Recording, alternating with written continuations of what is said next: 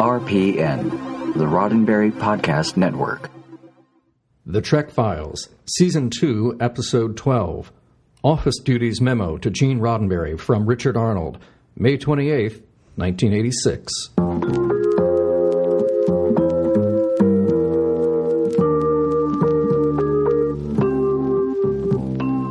Welcome to The Trek Files, a look into the archives of Roddenberry Entertainment from the personal files of Gene Roddenberry. And now your host, Dr. Trek, Larry Nemechek. Well, welcome back, Star Trek fans, background fans, and yes, all you Trekophiles with an F. Have a very interesting document to present to you this week. It's a part of the Star Trek phenomenon that gets overlooked.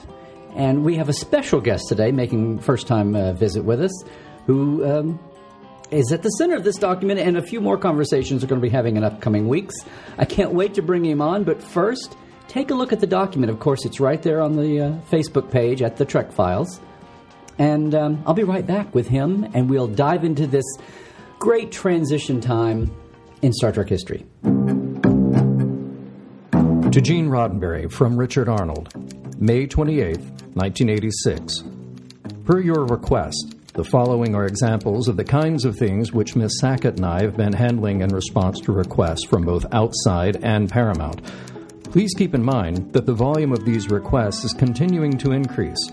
Recent years have seen an entire new generation of Star Trek fans, as well as an increase in the variety and number of new products going on the market. All right, Trekophiles. You know, the years are going by, and we're enjoying diving into all these documents from Gene's archives and letters, and we don't always have the privilege of having those in the to or from line from Gene on down with us. Today is an exception, and I'm really... I've had a long, interesting relationship with this guy, and I'm just so thrilled that we've got him here because this is one of his memos. In fact, maybe one of his first official ones on the record. Richard Arnold. It's so good to have you on the show, Richard. Thank you, Larry. This is from 1986. For those that don't know your personal history, you were a fan. Your mother ran conventions in St. Louis, right? No, she worked on the committee for the conventions in St. Louis and Kansas City and various other places in the Midwest. Never put on a convention by herself, no. Oh, okay. Well, you grew up in fandom. Oh, gotcha. And actually, I brought her into it. Oh, okay. Well, I want to get into that, but I just want to get to the saying. Yeah. You unofficially, as we'll talk about, the subject of this memo, unofficially did these tasks before one of the first great paradigm shifts for Star Trek, or another one in the process. 86 was such a huge transition year, and this was right in the thick of that. Became the first time ever was on payroll what became the Star Trek office. Yeah, that summer was the 20th anniversary of the original series, or at least the fall, September 8th. And Star Trek IV was released that summer. And The Next Generation, in its absolute infancy, a few months after this memo, in fact, none of us had any idea where it was going. We all knew that it was just getting crazy. And it was too much for Susan and for me to handle it. And I had a full-time job, which I gave up. Let's back up. Now, you had...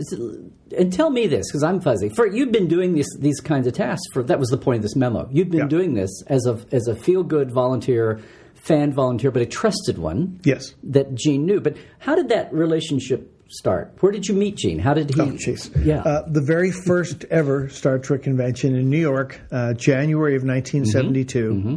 I'd been going to conventions already for several years, and I was not about to miss the very first ever Star Trek convention.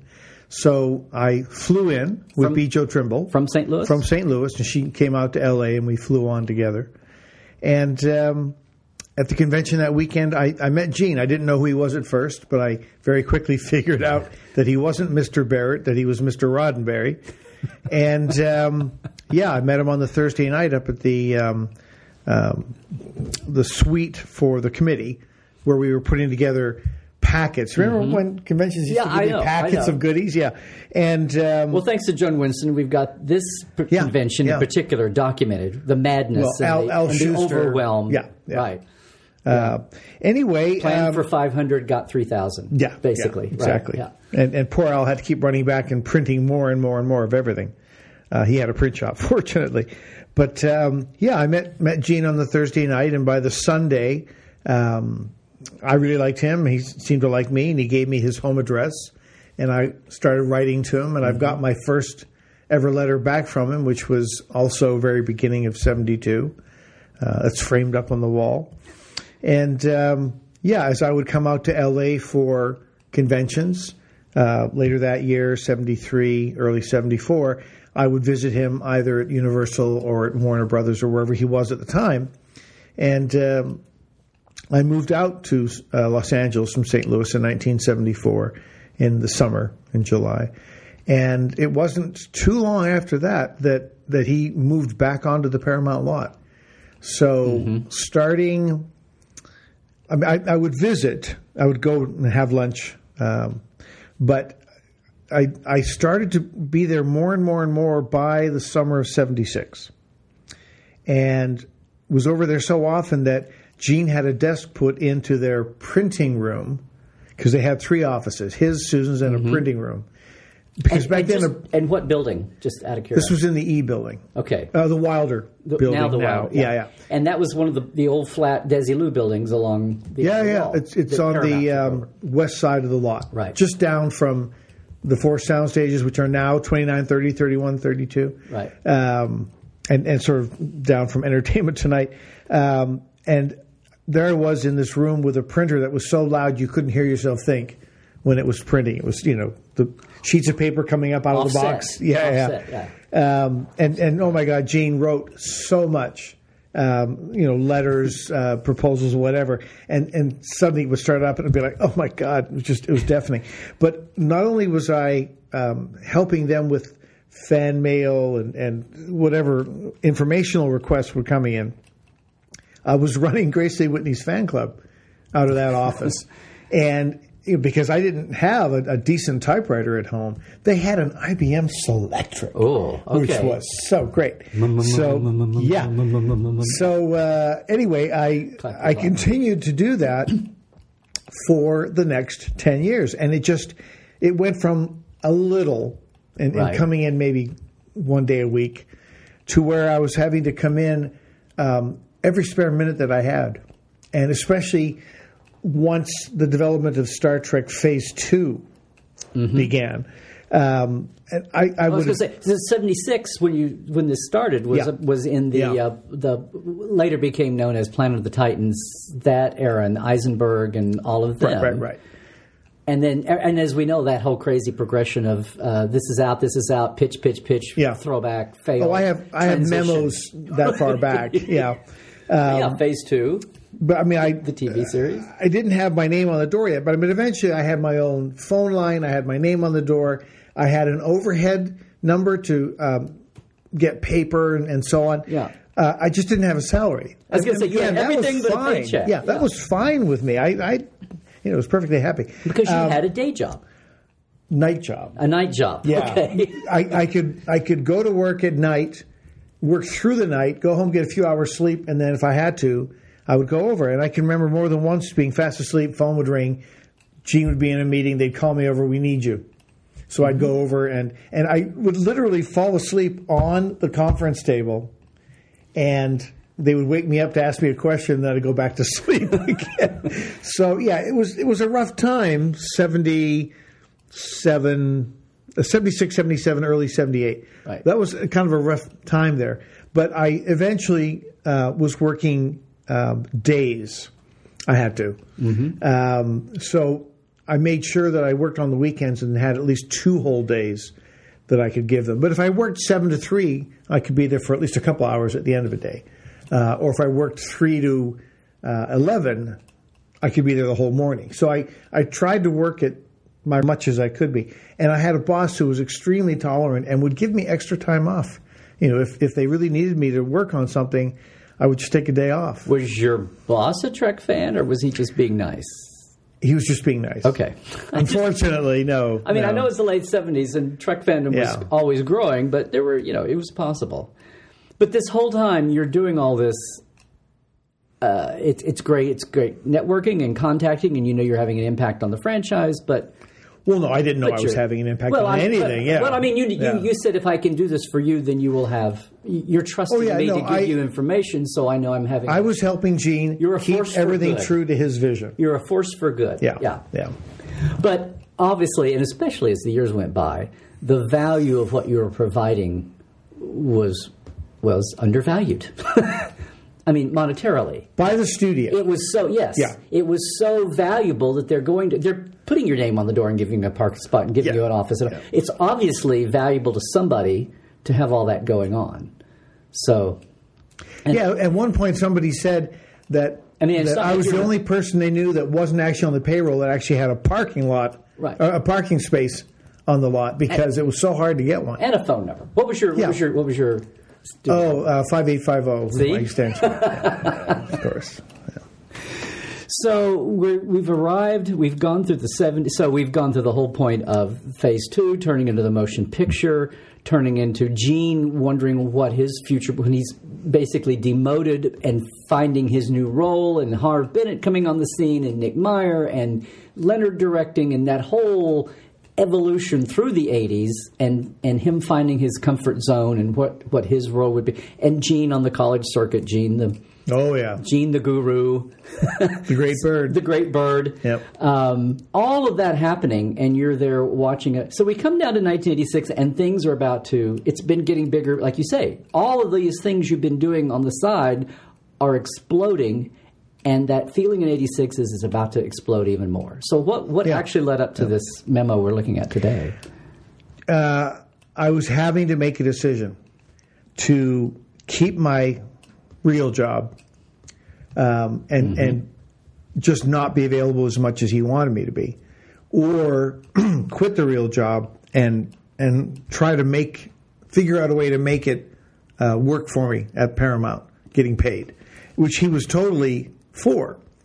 And this was his pitch, if you will, to the front office. There was no production office for Next Generation, so it was just trying to get the 4 divisions of the studio with which I was already working to pay me somehow. So this is May 86. So Star Trek 4 is coming out around Thanksgiving, but it's been basically shot and people are excited about it. I thought it was in the summer. No, it was a fall. Yeah, was it fall? It was a fall. In fact, they bumped it up a week. I remember everybody being excited, but it was in the can, and people were thrilled with it, and that was fueling. And it was the first anniversary to be celebrated by the studio, like waking up to the value of that and planning the 20th anniversary, and some of those ancillary events. And then the talk about what led to Next Generation we're doing a series again. The Greg Strange's group that we've talked about on here already, and then Gene saying, hell no, I'm going to do it, and all that. And that was all just on the cusp of happening and starting to bubble up. And the fact that you've got these 11 basic areas, which I'm sure don't do the time justice, but it looks like it's a pretty easy case. It's almost like, why the hell haven't we been paying him here? Well, one of the executives in the front office had the attitude, we've been getting the milk for free for years. Why should we buy the cow? They fought paying me. They couldn't see the justification. What's not here, what you'll not find anywhere in writing, is that one day I came in and Gene told me to pack up my desk and move off the lot. And I thought, what the hell did I do? I was crying. What did I do? And Susan wasn't saying anything. And I'm like, oh, my God. And I packed everything up, and I moved it. I was living across from the studio, so it wasn't that difficult. And a couple of days later, Gene called up and said, okay, you can come back now. And I'm like, what the hell? And basically, every phone call that they got in the office, he would say, well, he doesn't work here. Well, yeah, but he always, you won't start paying him. And it really only took that long, about 2 days. He pulled a tough love or whatever. Yeah. It scared the hell out of me. But, that's what it was about. I found out later that because it didn't work immediately, that he threatened to move off the lot himself if they didn't hire me. And I didn't know that until years later. So, Gene. Well, part of what's going on now is, franchises are a dime a dozen, and there's all kinds of infrastructure and licensing. In '86, licensing wasn't what it was. No. Heaven forbid something like social media didn't exist. It just the fan correspondence, the fan relations, audience relations, what you might want to call it. People, it was still very analog. People, boxes. The concept in a box, this whole merging of all this extraneous, it was just, we make movies here, we make TV shows, make the movie, TV show, promote it, get it out there. Yeah. What else is there? Again, it's one of the ways that Star Trek, and yes, Star Wars had been around for 10 years, Doctor Who had been around for 10 years in the States, but really, there was nothing like Star Trek pioneering some of these paradigms. I mean, it was really cutting edge for what this whole new brave new world of franchise media content, audience, connectedness, community was going to look like. And you had the people that didn't get it yet because it was so new. This is a perfect example of doing that. And does any one of these really strike out here, stick out? You're talking about dealing with, from fans, but also like licensing and requests from the studio. Just reflecting what Star Trek was growing into. I think the thing that I was proudest of, the studio had never bothered to keep an archive of artwork. Mm-hmm. They just didn't have any art. And there had been, when it was, NBC and Desilu, set photographers, Herb Ball, Fred, would be on the set every episode, shooting beautiful 4x5s and 2 1/4s. And that stuff frequently, was sent out to the stations. Yeah, color, black and white. But they never bothered to keep. When Desilu was purchased by Gulf and Western, which also purchased Paramount, the Desilu stuff just got tossed. Mm-hmm. So, and NBC didn't keep anything after '69. So yeah, they had almost nothing. And for years, they kept using the same terrible images. And I started, once I was being paid to do so, building up for each of the 4 divisions a collection of images. And everybody had exactly the same. And you say divisions: publicity, syndication, TV advertising and promotion, merchandising and licensing. The feature division, television. So everybody got their set, their binders. They all got binders full of stuff. And what was amazing to me was, especially with merchandising and licensing, somebody would say, we need this, and they would say, okay, and send it out and never get it back and never bother. They just didn't care, and there was all these holes, and I'm looking through the, where the hell's all the art? But yeah. Anyway, it was something I worked very hard on to maintain, for the next 5 years, everybody's collection, because it was so important. And just to move it along a little bit, Gene, during the production of The Next Generation, I would get every single shot they took, Robbie Robinson and the other photographers, I would get copies, and I had binders up on shelves in my office, which you may remember, thousands and thousands of slides, because that's what he did, was take slides. And in the first season, there were a couple of episodes that they didn't even bother to have a photographer. And I kept saying, you've got to have at least one day a week. And they should be going through the script and saying, oh, Home Soil was one of them. We definitely need to get images from this episode. We definitely need from this scene, this guest star, whatever. And it just wasn't happening.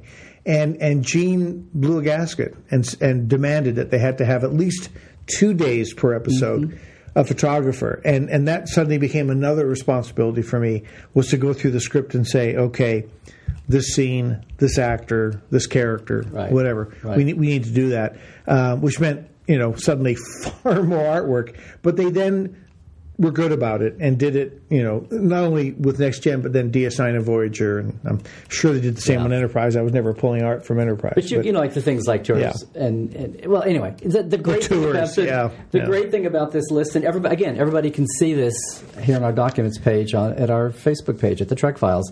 It's another example here of how Star Trek was cutting edge in what it was representing for not just the future of humanity, but the future of what entertainment was going to be. It was unique because no other, there's no aftermarket, if you will, for shows like Happy Days and so on. Right, Once it was over, that was it. There were no calendars. There was no, trading card sets or whatever.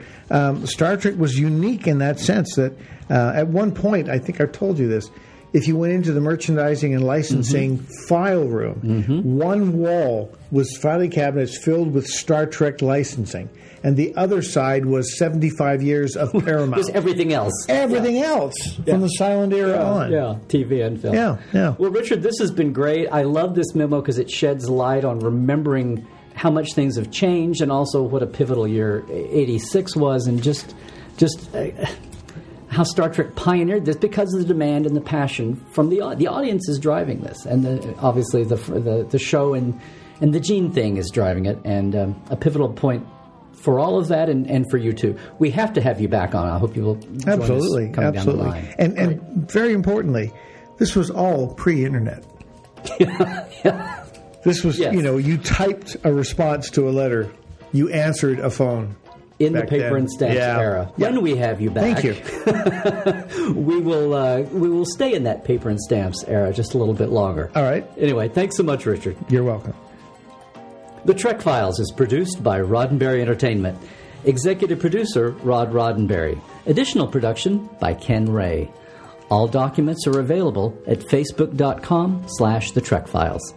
For more great podcasts, check out podcast.roddenberry.com.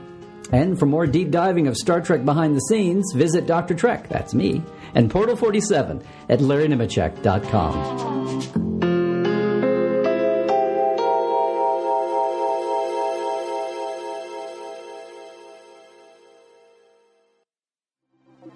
Podcast.roddenberry.com, the Roddenberry Podcast Network.